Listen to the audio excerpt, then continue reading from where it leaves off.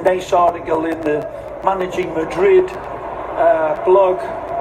Wonderful lads that do a great job there. And worth reading about that man there. Karim Benzema needs to rest, and the numbers reveal why.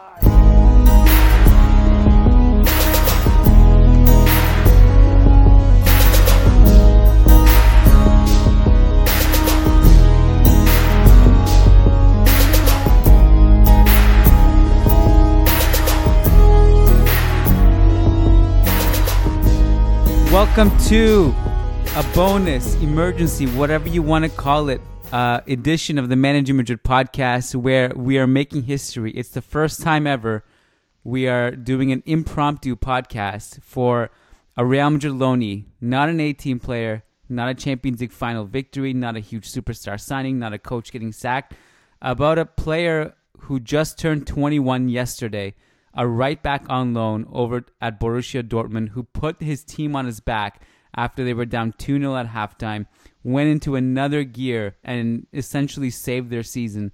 To join me, Kiyan Sobhani, to talk about this very exciting game from Achraf Hakimi, where he scored 2 goals, his 4th goal of the Champions League in 4 games, and his 5th goal of the season. Joining me is Matt Wiltsey. Matt, how you doing? Kiyan, round 2, and I'm doing great. Yeah, I mean, 4 goals in the Champions League. He has more than all of Real Madrid right now, and he's the 3rd top scorer. He's behind Haaland, who's got 7, and then Robert Lewandowski's got 5. But he's right there, joint top for 3rd top scorer. So just unbelievable from our loanee right back. So the context of this is that this is actually his first game as right back, isn't it? Or I think the last 2 games he played on the wing in the Champions League, yeah, yep. Yeah. So overall, because Matt is saying part 2, because earlier today we recorded a huge Loan Tracker edition for our patrons only. If you want access to that, patreon.com/managingmadrid. I don't know how long this podcast will be. Obviously, you will know when you're listening to it. I'm going to guess 10 minutes or so, but who knows? But we just basically had to talk about this game. Part 1, we went through when we discussed the fact that it's been 6 games running now that Achraf has played on the wing in a different role than what he's accustomed to, but in a role that almost seemed not permanent, but more than an experiment, because it was 6 games running. He's scored goals from that position. He's slung assists from that position. He played in that position against Inter. On the weekend, he played on the left wing, but keep in mind, Sancho did not play that game. Sancho was back for this game, which means Sancho went to the right. Hakimi went back to right back with Piszczek on the bench. So I got to tell you, Matt, I saw Inter play in the first half, and I thought it was an unbelievable masterclass. And I can't remember the last time I saw a tale of 2 halves this dramatic, where the first half, Inter looked like almost like Italy from Euro 2000 with their defensive scheme. They were impenetrable.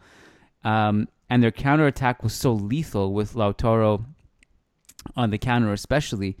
But their passing, the sequence in like entire like minute or 2 build up to their second goal was awesome. And I mentioned this on Twitter. They seem like they have this ability to demoralize you because they basically picked off every single pass that Dortmund tried to build up on the counter. In transition, they got back so quickly, and on rare moments where they gave a gift to Dortmund or they were a bit behind, Dortmund were just so devoid of confidence in those moments that Julian Brandt misplaced a million passes. Some of Achraf's cutbacks weren't good, but like the first game against Inter in Milan, any of the danger that they were able to create in that first half was a quick switch to Achraf on the right, where he tried to make something happen. And then in the second half, I couldn't believe I saw no way for Dortmund to come back, but they did, somehow defying all odds. They came out of halftime. They put in an unbelievable counter press, relentless against Inter, completely dominated them in every facet of the game, essentially saved their season because Sancho and Achraf went to another gear. You and I talked about this, Matt, last week, or I don't know when it was, which episode it was now. Alcacer makes a difference when he's in the team, and he came on the second half. He provided them a different approach in the second half.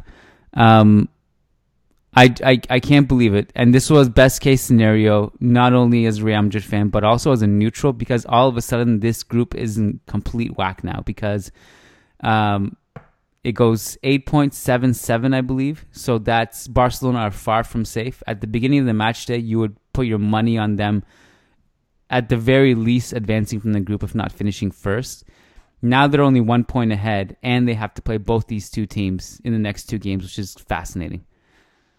And they're not looking convincing either. But to keep us on track with Achraf, though, I think let's just talk about his goals. I mean, the first one was a little bit of I feel like he almost scuffed it a little bit. He didn't hit it quite right, but it worked. It worked. It went into the back of the net. And then the second one, the game winner, make it 3-2. I think this is something he does so well. It's the quick 1-2. So he beats his man on the dribble, which is another thing we've talked about quite a bit, is just how good he is at completing dribbles, especially high up the pitch. So he beats his man on the dribble, gives the ball, I think it was to Sancho, right? And then gets it back through. And those two, what a tandem they were. Yeah. And so he gets it back and just slots a really good, calm, composed finish. And just slots it home, and then goes running to the fans on top. And there's now like this, I feel like it's already just an epic picture of him just on top of the stands, holding his hands out to all the Dortmund fans. And so that was great. And just, it's so cool to see. And like you said, he just turned 21, so this is quite a way to celebrate your birthday. The funny thing about that whole sequence and the celebration was it was so crazy that I found myself jumping. I was so into this game. I was so I actually stepped away. I don't even remember what the goal was until I went and watched it after the game.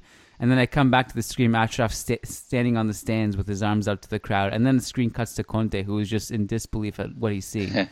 It was awesome. It was Dortmund. It was basically the yellow wall at its best in that moment, where Achraf scored. The two things I wanted to note about those two goals. The first goal, obviously, you said like the shot, maybe got a little bit lucky with it. But I want to point out the movement on both goals. How did he end up on the first goal? That was nowhere close to his right back slot, but was essentially he was in the box. He was in the box, in the 6-yard box, and the ball was coming from his flank, not the opposite flank where he could drift in the other way. He was just there, and if you watch him off the ball, he just trying to get open, and he does. He kind of just shakes off his defender and gets loose and gets free for a shot. And the second goal, the pass and move sequence, which you talked about, was awesome, because that's essentially how you break a team like Inter. Is he passed that and then sprinted past, I think it was Skriniar, and Skriniar was uncomfortable dealing with Achraf all game, but he sprinted past Skriniar and then got the ball back, and then from another tight angle. When I saw that it was Achraf again scoring, I couldn't believe it, because he scored up until he scored the first goal. He had scored all three other Champions League goals, three other Champions League goals, and then obviously the fourth one was scored by Julian Brandt, who had a great second half, and then Achraf scores again and completes his brace in the 77th minute to win 3-2. So just remarkable stuff. And you can't ask for anything more from him alone. For him to be playing in these types of games, starting and just scoring goals, and that's what you look for in a loan move. And we talked about it, Keon, is that he really has developed, like offensively, he has come leaps and bounds from where he was with us 2 years ago at Real Madrid, or a year and a half ago. Yep. So defensively, we both agree he still has some room to improve, but offensively, he's just been a monster. And I don't know, did you see his quotes after the game? I did not know. What did he say? Okay, so he was asked he's asked about Zidane and Real Madrid after the game, and Barcelona, because obviously they're in his group. And he was asked what about the position change and everything like that, and he said, I just try to prove to the coach that he can count on me in whatever position he puts me in. And then they asked him a question about Zidane, and he said, I will always wish Zidane the best. I will always want the best for him. And then he goes on to say that he wasn't surprised by Barca's draw versus Prague because it's a very tough group. And then then the last question, which is probably what most Real Madrid fans want to hear, he's asked about Real Madrid, and he said, the question was, will you return to Real Madrid? He said, why not? It's my home. I grew up there. We'll see at the end of the season. So, I mean, every time he's asked about Real Madrid, he always speaks glowingly, and he's always pretty much open to the move. And, I mean, this is obviously a huge performance from him, and he's doing really well, but we want to make sure that he continues this for the whole year, because we saw it last year where him and Dortmund just tailed off really, really bad. So that's awesome. And if we want to bring Odegaard into this discussion, we could, because I'd say the two intangible traits that are not necessarily related to talent and football skill and your touch and your football IQ, etc. Both Achraf and Odegaard this season have had moments where their team's back was against the wall and they had nothing going for them and they needed someone to rise them up. And being two really young players in their team, they both raised the call. Odegaard, we've seen him multiple times, but the one that sticks out to me was the one against Athletic in the Basque Derby, which they ultimately lost, but he was lauded that game for just being the only one trying to fight and kind of pull his team out of the mud.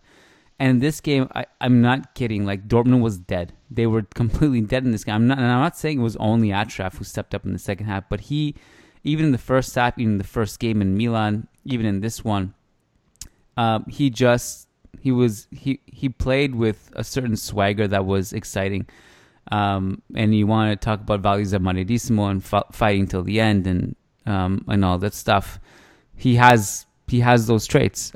Just great signs, because this was not just a regular Champions League game. This was huge for them, because if they lose this, they're basically saying goodbye to their Champions League run. So to be 2-0 down back against the wall in that situation and then come back, win 3-2, scoring 2 goals along the way. And by the way, he almost scored a third when him and Sancho had a very similar combination again to make it 4-2. And again, he shoots him in an acute angle, and that one goes wide. So like it could have been a hat trick. I don't know, but he could have had assists too. Yeah, early in the game, he played that cross to Götze. Yeah, that was a perfect ball. Yeah, that was a really good pass. Yeah. So yeah. Anything else you want to talk about? No, I mean, I think we covered it, and I think just again, this kid, he's got Champions League in his veins. I mean, that's what he grew up at Madrid. It's no wonder. I'm excited for you to go and watch the Chelsea highlights.